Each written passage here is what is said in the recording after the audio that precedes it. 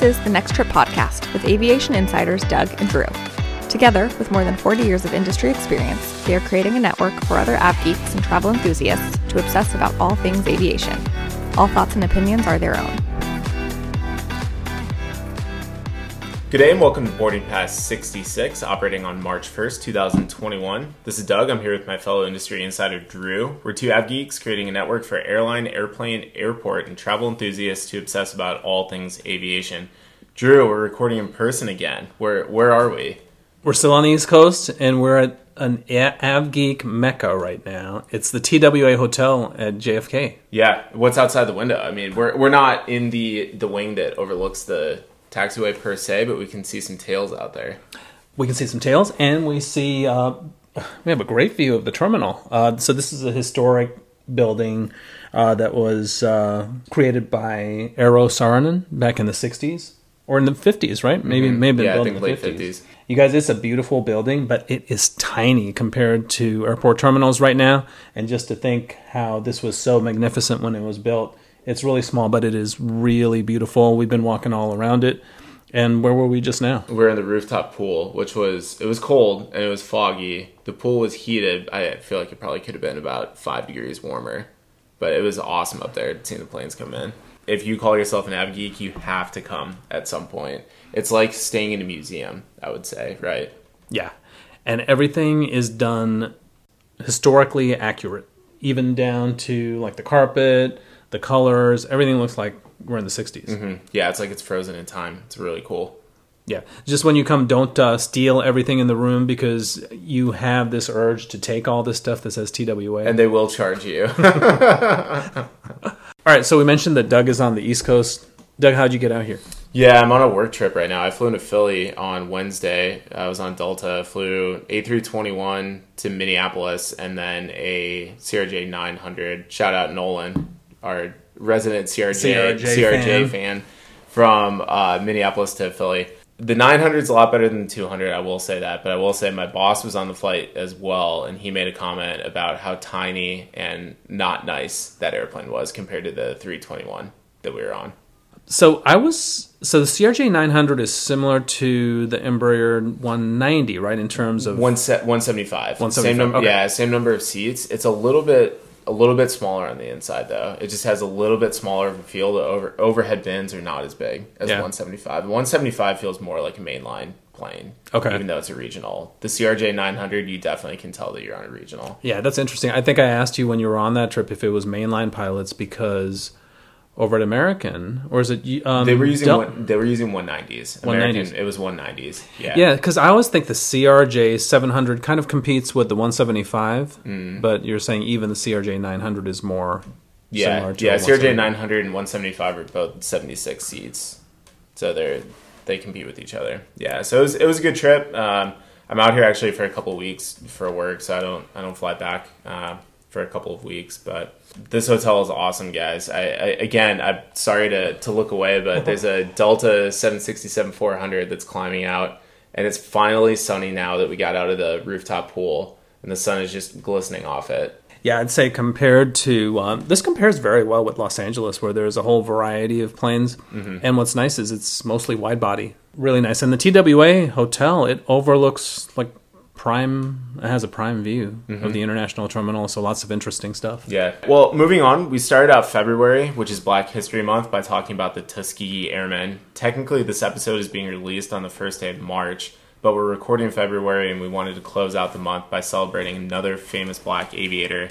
My wife and daughter were actually the ones who suggested that we discuss this topic on the show this week. So, Drew, what did we find? Well, so, Doug, I have heard of this person, but thanks to you putting this together, there's a lot of stuff I didn't know about her. So, her name is Bessie Coleman. A lot of people have not heard of her, but anyone who loves aviation should know about Bessie and her contributions to both aviation and equality.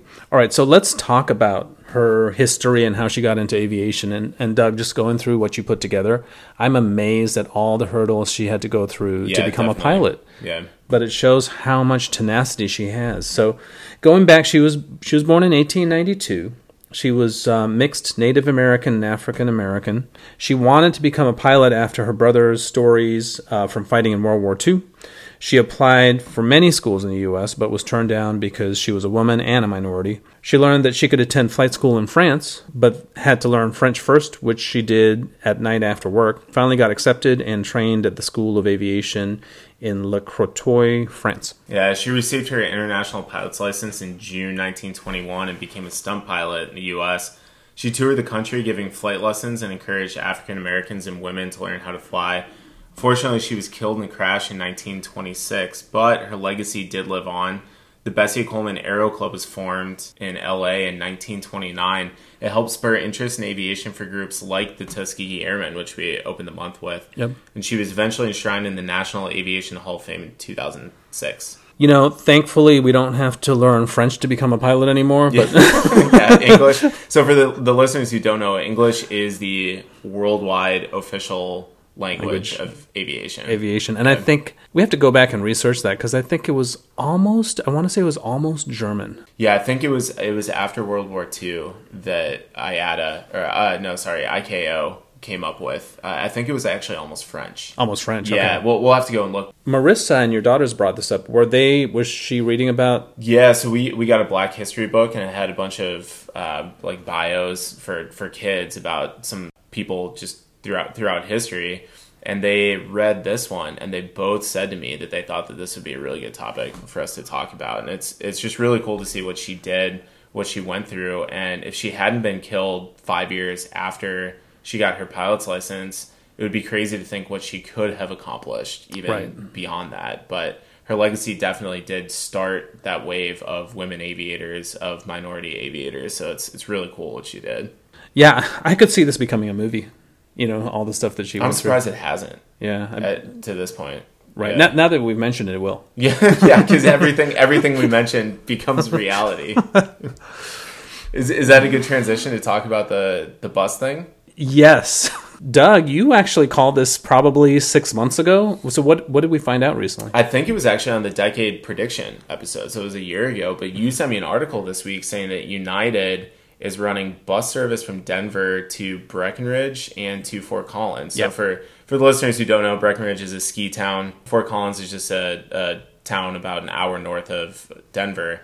United is they're selling tickets to these two cities which do not have United service, and they're calling it airline service, and it's a bus. And from what I was seeing, I think they transfer on the ramp, right? Or somewhere close to it. So basically, people land, and if you're on this transfer service to Breckenridge, your bags get on the bus, you get on the bus, and it's a United livery on the bus. It's a United livery. It's painted as United. Well, yeah, and think about this. For these destinations that really aren't that far out, and I'm thinking about other cities like San Francisco to Sacramento, the bus will take you into the city. So the plane might get you there faster, but now you have to rent a car, you have to get an Uber, whereas the bus is going to take you straight to where you're going. So this is something for the airlines to look at if something's for these flights that are 2 hours long. United's saying it's a pilot program, and if it works well, they're going to use it in other cities, like especially around Chicago. They were saying some of the smaller Midwest cities around Chicago that can't really sustain regional flights, and especially with some of the regional flights going away. Yeah. And Drew, we've talked about this multiple times. The pilot shortage is still a real thing. It was just delayed because of COVID. It's going to be worse than it was a couple of years ago in another year or two. This is a way that they can get around the pilot crisis, is using buses for some of the markets that had previously had regional jets that just didn't make sense, like Houston to Lake Charles, Louisiana, things like that. I mean, there are lists of probably 100+ places. Washington to Richmond. Exactly, where something like this would work. So it's pretty cool to see that what we talked about is actually starting to become a reality. Let's jump into some news stories so that we can continue enjoying TWA Hotel. I think we're going to go grab dinner overlooking the Lockheed Constellation out there. So let's move on. I think we have an update on the 777, right? Yeah, we have an update on the 777 from last week. This is from CNN. Airlines ground dozens of Boeing 777 planes after engine failure over Denver. So all the Pratt & Whitney 4,000-powered 777s were grounded upon Boeing's recommendation. The FAA issued an emergency order to step up engine inspections. 69 planes in active service with United, Korean, Asiana, ANA, and JAL have been grounded. 59 are currently in storage. there's a relatively small impact to an airplane that has produced more than 1,500 frames. Initial NTSB findings show that a blade may have been cracked, which led to the uncontained engine failure. Boeing and Pratt & Whitney have said they are cooperating with the investigation. Before we go on to the media headlines, Doug, I don't want to say thanks to COVID, but because of COVID and lower demand, we're not seeing a huge effect from this. Mm-hmm. A lot of these 777s are in storage anyway. Mm-hmm. There are 777s in storage that have GE engines that airlines could swap these out. Yeah.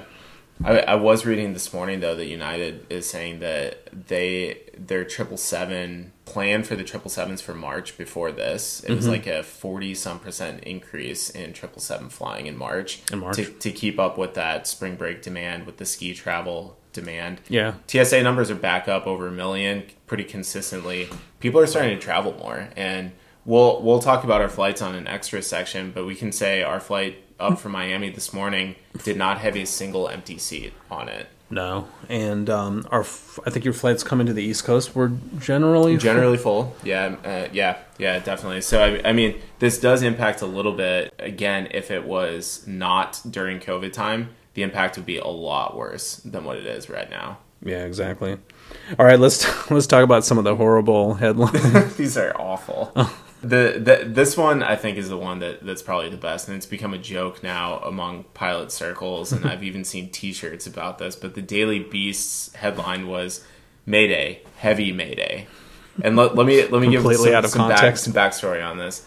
It was United 328, I think? Yep. It's a 777, which is a heavy airplane, which is any airplane over 300,000 pounds. So when the pilots are talking to air traffic control, we have to say heavy at the end of the call sign. Yeah.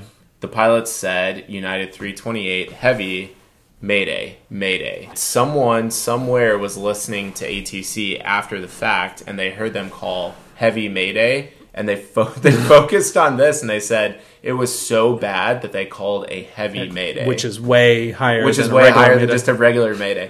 That is not a thing. A heavy Mayday is not a thing at all, but the media just fixated on this. Yeah, the other thing we saw was a New York magazine said ancient 777 strews debris over Colorado, and it's like airplanes are aged on cycles. That's not how old the plane is. So to say ancient. Yeah, well, and we were on a pretty ancient airplane today, and it had brand new interior. It doesn't, as long as the maintenance is being kept up with it doesn't matter how old it is. And I think you were saying the 757s I flew on right before Christmas were, if this airplane was ancient, from the late 80s. They were 80s. from the late 80s. Yeah, exactly. Yeah. I saw one media report initially, and I went back to see if I could find it again, but they obviously corrected it. It said all 777s are grounded. Oh, that's right. I forgot to put that one in. Yep. Oh, it's so bad. And it just makes you wonder, not to rag on any specific media outlet, but when you have their aviation experts and then it gives their credentials, it's like the resident aviation expert for X network, and it says private pilot. Yeah. They have their private pilot's license. I get it. They're probably more qualified to speak on it than non-pilots. Yeah. But they are so much less qualified to speak on it than anyone in the industry like this. How hard is it to just vet the info? Well, what they have to do is they have to hire us. So they need to, each of these news media sources needs to have a resident AvGeek or AvGeeks to just double check their work. Mm-hmm. Because it goes out, it makes them look silly, and then they have to correct it. One more thing, we talk a lot about airplanes, but not so much about engines. So our friend Greg, who's a freak he's an engineer, he loves engines. This engine, the Pratt & Whitney 4000, those have been taking me all over the world for 20 to 25 years, because the airline that I work for, most of the 777s have Pratt & Whitney 4000 engines, and I've always felt safe. So now they're running into some issues, so hopefully they resolve it quickly, but in general, I've flown on Pratt & Whitney powered airplanes my whole life. Yeah. All right, well, moving on to another pretty somber topic. Reuters reports that the U.S. airline passenger traffic in 2020 fell to the lowest number since 1984, and that's per Department of Transportation data.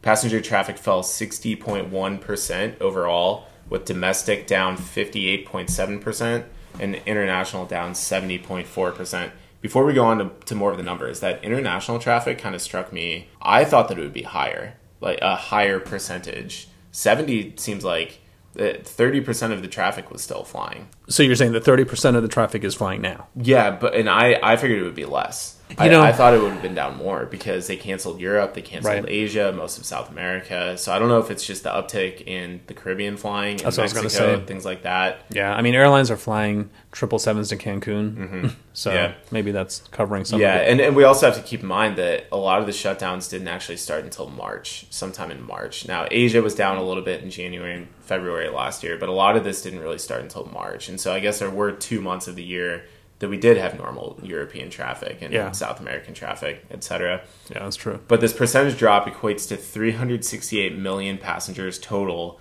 and that's down from 922.6 million in 2019. It's the lowest since 351.6 million flew in 1984. Recent weeks have seen an uptick in TSA screenings. They've been topping 1 million the past few Fridays and Sundays, and even Thursday of this week. NBC News reported that travel agencies, cruise lines, and airlines are gearing up for rebound in bookings. The dropping coronavirus cases, increasing vaccination rates are driving increased demand. In fact, a TripAdvisor survey says that 80% of U.S. consumers plan to take at least one overnight domestic trip this year, and a third say that they will take at least 3 trips. That's all really good info, I feel like. Yeah, we're definitely seeing the traffic come up slowly. And especially with these vaccines are working. So you're going to see more restrictions lifted soon.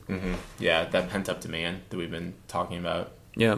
All right, Doug, Mexico City has been building a new airport for years now. This news story is from Mexico News Daily. Federal auditors' estimate of new Mexico City airport cancellation cost is 3 times higher than government's. So this audit predicts that the cost of scrapping the project will prove higher than actually building it. Mexico City began building a brand new airport in the middle of last decade. The new Mexican president, López Obrador, canceled it in 2018. He said it was way too expensive and was fraught with corruption. The audit says it will cost more than 332 billion pesos, or $16 billion US to cancel the project. Doug, where do they go from here? I think they have to keep going. I've never flown through Mexico City, but everyone who I know that has says that the airport is just way too small for what they're doing. And I know Aeromexico pre-COVID was really trying to build up Mexico City to compete with like Copa in Panama City and kind of be that north-south hub that. If it is truly going to cost more to scrap the project, just keep going with it. But it may also be a shrewd move on his part to lower the costs. Because if you're going to pull the rug, all these vendors and contractors are going to come back and say, okay, let's reduce the price a little bit to keep this moving. So just real quick, this is happening right now in my neighborhood. So in the D.C. area, we have the Metro, and you have all these colors, the blue line, the silver line. They're building the purple line, which will go right by my house. It's more of a light rail than the Metro. But anyway, the project stopped because it was too expensive. The governor thought it was too expensive.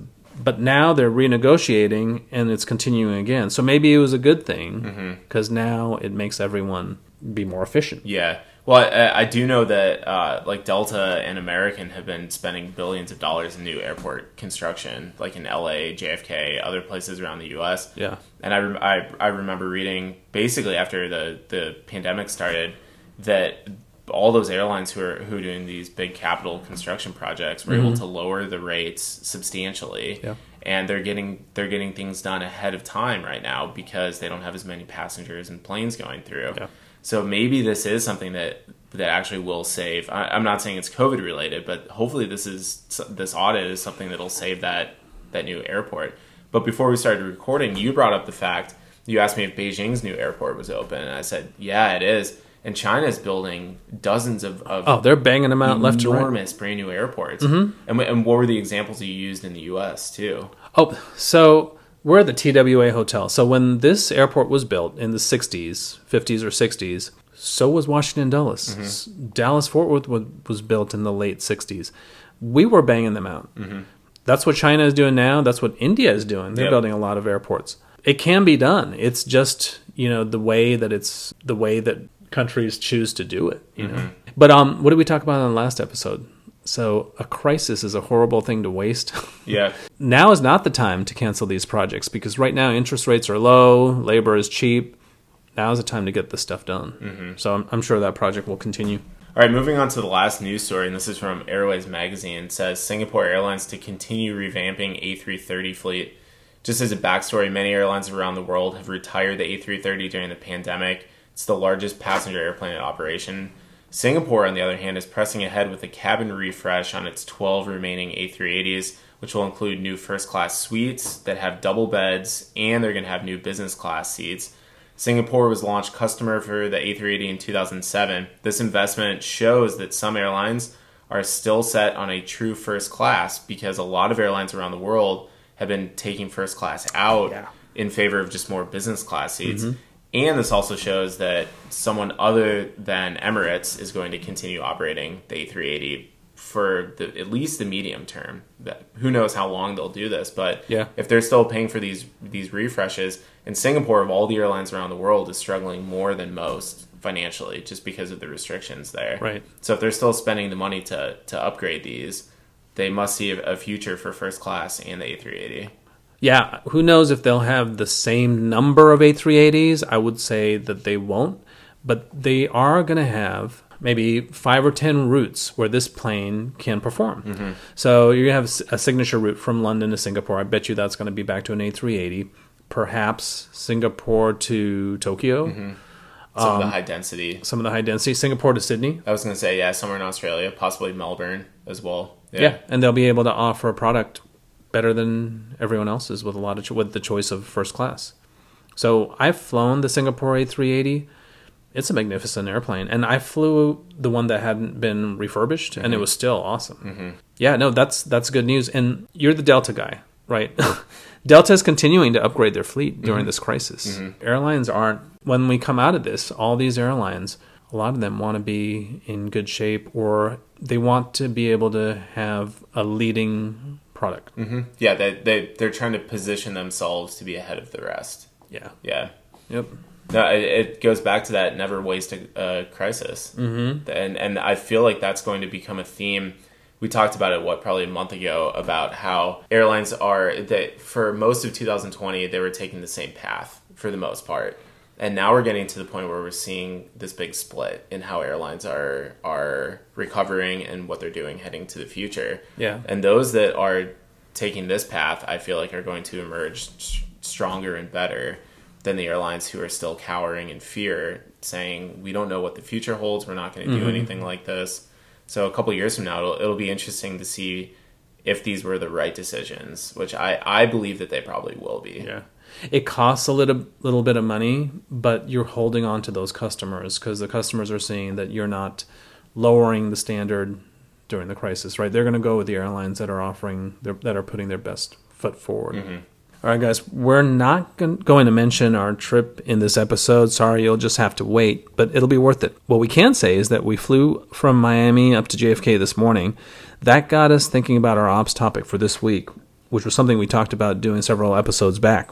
That is to talk about aircraft communications, especially after the heavy Mayday debacle in the media. Doug, walk us through our flight yesterday and explain to the listeners who the pilots were talking to and what they were saying. It starts out with what's called clearance delivery, and sometimes the pilots don't have to talk to clearance delivery. They can just text it and they can get it. But basically that is the air traffic control that gives the flight plan.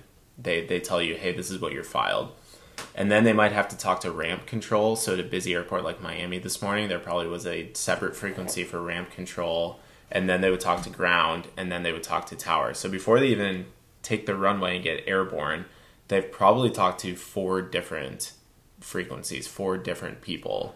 Let me stop you for just a moment. Yeah. Okay, so when you're talking about when they're calling for clearance delivery, which body are they calling? It's just a part of air traffic control. So it's a FAA. Yes, yeah. And ramp control is almost always the airport. Mm-hmm. So that's the difference. Okay. And just really quick, being an ops guy, so we at our airport, the pilots will talk to ramp control for push clearance. Then as they approach the runways, they'll switch to the FAA tower. Mm-hmm. Some people think it's both the same. They're different. Totally different. Yeah, and tower, so in Miami, and actually most major airports, there are different tower frequencies based on which runway you're on. So in Miami this morning, we took off on the south runway, which most likely had a different frequency than the north runway. Mm-hmm. Yep. And that's a pretty common thing, especially at large airports like Miami, JFK, LAX, Chicago, all of those. Dulles probably has multiple frequencies for tower as well. So then they talk to tower. As they're climbing out, they get switched to Miami departure. And sometimes you end up talking to two different departure frequencies as you're climbing out. It just depends on your route of flight. The controllers have a screen that they see where you're at, and they know where their airspace ends, and then they transfer you to the next controller. Okay, so you don't need to know what they will just tell you the frequency. Mm-hmm. Yep. So ATC will say, let's take this for the example. After departure, then they would talk to Miami Center, likely Miami Center low. They wouldn't say low, but there are different. There's high and low center. So the controller would say, American flight 123, contact Miami Center on 123.4. Mm-hmm. So they give you the frequency, they tell you to switch, and then you plug it in, switch over, and then the pilots will check in with the next controller. Usually the low to high switchover, the changeover point is 23,000 feet. Could vary a little bit between centers, but then as we're climbing out, then they'll talk to Miami Center, the high frequency. And then they probably, before we left Miami, they probably talked to yet a third controller, because the controller is only actually, even though Miami Center is very large, there are probably 6, 7, maybe 10 different sectors within Miami. So if you fly from one part of Miami Center to the other, you might talk to like 4 different people while you're in that center. That's crazy. So this is let's finish, because I have so many questions. Yeah. So after Miami Center, then they talked to Jacksonville, and I was looking at the map to figure this out, because the flight actually took us like 300 miles off the coast of Florida, Georgia, South Carolina, before we then hit the coast again in over North Carolina, eastern North Carolina. I was curious if we talked to New York Oceanic, because we were out over the water. Yeah. And I looked at the chart, and we actually were still too close in to talk to New York Oceanic. Okay. So we were still talking to Miami and then Jacksonville. But if we had gone to, say, Bermuda, or if we'd taken off from Miami and we were going over to Europe, once you get far enough off the coast, your VHF radios, which stands for very high frequency, can't reach very far. So it can't reach the coast. At that point, then, we actually use satellite radio and high-frequency radios, but the SATCOMs, we're able to then text with ATC. So we may not talk to a single person on the radio for the entire oceanic crossing. If we're going from Miami to, say, Madrid, we would just be texting via satellite radio, our positions, frequency changes, all of that. From Jacksonville, it was Washington Center and then New York Center. Again, within Washington and New York, and probably even Jacksonville, probably 2 or 3 different frequency changes as we flew through those centers. And then on arrival into JFK, then they were talking to New York arrival, possibly 2, maybe 3 frequencies as we were coming in, and then JFK tower, JFK ground, and then ramp control. If we count these up, I mean, it's probably 24 different frequencies for a 2.5-hour flight of different people these pilots were talking to. Okay, so first of all, looking at this from a non-pilot perspective, it just seems very inefficient. The question, what I'm thinking in my head is, with all this GPS technology, everyone knows where everyone else is. There was a discussion of something called free flight, where you would plot your flight plan. If it doesn't conflict with anyone else's, you're good. That seems to always fall by the wayside. Is it because the FAA? So they are working on that, but that doesn't necessarily have to do with who you're talking to. What they are heading toward, and Europe has been doing this for a while, Canada has been doing this for a while, and the U.S. is finally getting on board with it, is I talked about that satellite communication, and it's called CPDLC. Right. They are doing a domestic CPDLC now. So it's awesome. When I fly from the West Coast up to Alaska, as soon as we cross the border into Canada, we log into CPDLC, and we may not talk to a single person in Canada. It's all just via text. We'll get a little message. It says, hey, and we're still listening to the radios. It'll tell us to monitor whatever the next frequency is. Okay. But we don't have to check in because we're responding via the SATCOMs. That's in Canada. We don't do that here. We are doing that now. We're starting to roll that out. But the thing is, a lot of airplanes aren't CBDLC equipped. Yeah. Mine wasn't until a couple years ago. I think most of the regional airplanes probably don't. Some of the older 737s probably don't have it. So that's why we still have some of these voice things. But we are moving to that texting capability where you don't have to talk to all of these different people. Okay. Now, my other question is, this seems like a lot of work. Mm-hmm. So there's usually only 2 pilots. When do they have time to fly the plane? I mean, it seems like they're constantly talking to people. Yeah. So usually, the way we do it is the pilot monitoring, so the pilot who is not actively flying the airplane, they're the ones who are talking on the radio. And it does seem like a lot of work, but it's a very quick call. Okay. So it'll sound like this. And it'll say, American 123, contact New York on 121.4. And you say, American 123, 121.4, we'll see you. Punch it in, switch it over, say, New York, American 123, level 350. That's it. It's very quick, very succinct. And the reason why there are all these different frequency changes is because they're ground stations. And the VHF radio can only stretch 150 some odd miles. Mm-hmm. And so as you get out of range of that ground station, that's why you have to switch to different frequencies, because it doesn't stretch as far as the entire Miami Center, let's say. It's all based on those ground stations. Now, how do you decide who does the radios, or do you have some kind of communication where you say you have the radios? If you're the pilot who is flying, you don't do the radios. But how do you I don't know. I don't know how the airlines do it. Mm-hmm. Like for me, it's just we'll usually split the time in half. Like half the flight time, you'll be the pilot flying. Half the flight time, you'll be the pilot monitoring. Or I've seen it done before where you alternate flights. So one person flies the entire flight, and the other person talks on the radios, and then the next flight you switch.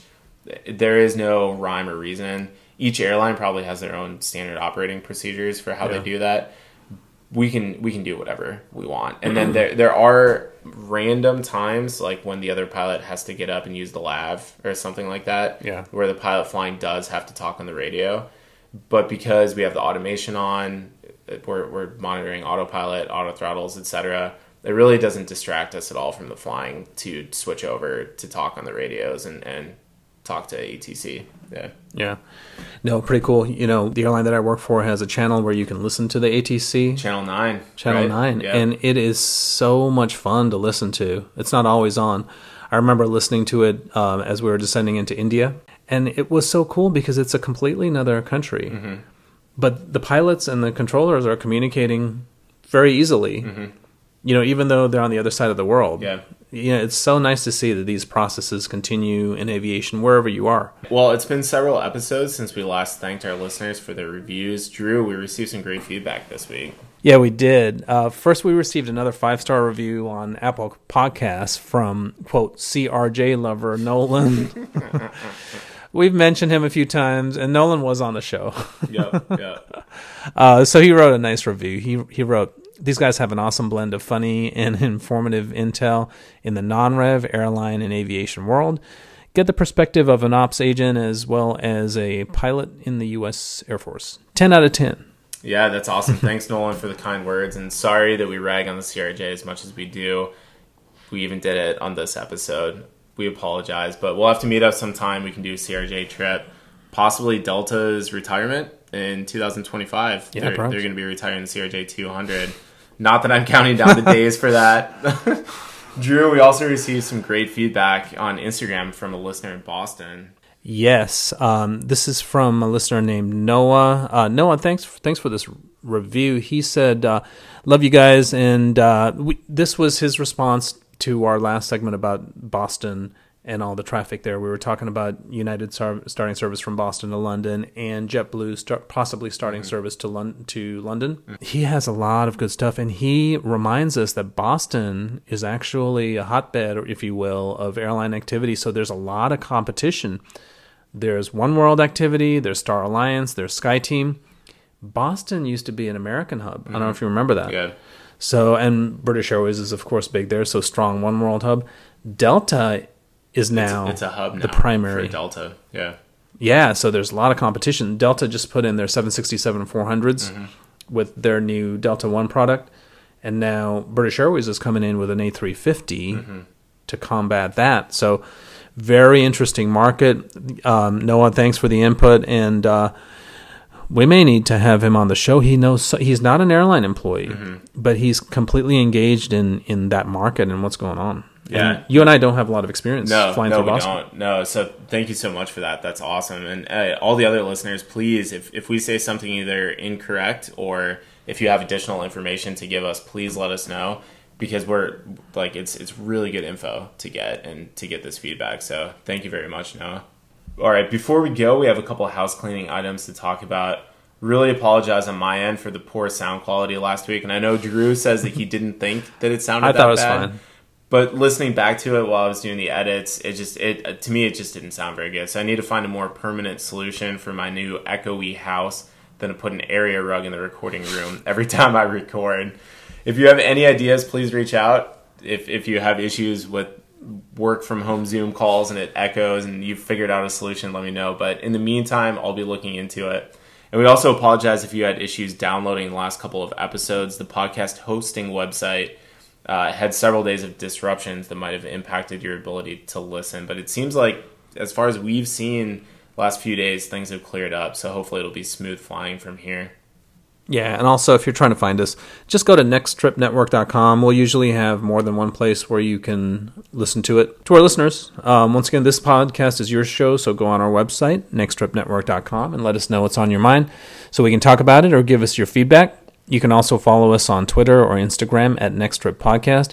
And if you enjoy the content, which we hope you do, please tell your friends about this podcast. It will help us reach and educate more people about the amazing world of aviation. Thanks to all of our listeners for your support and for joining the conversation. We'll see you next week. In the meantime, stay aviation tough.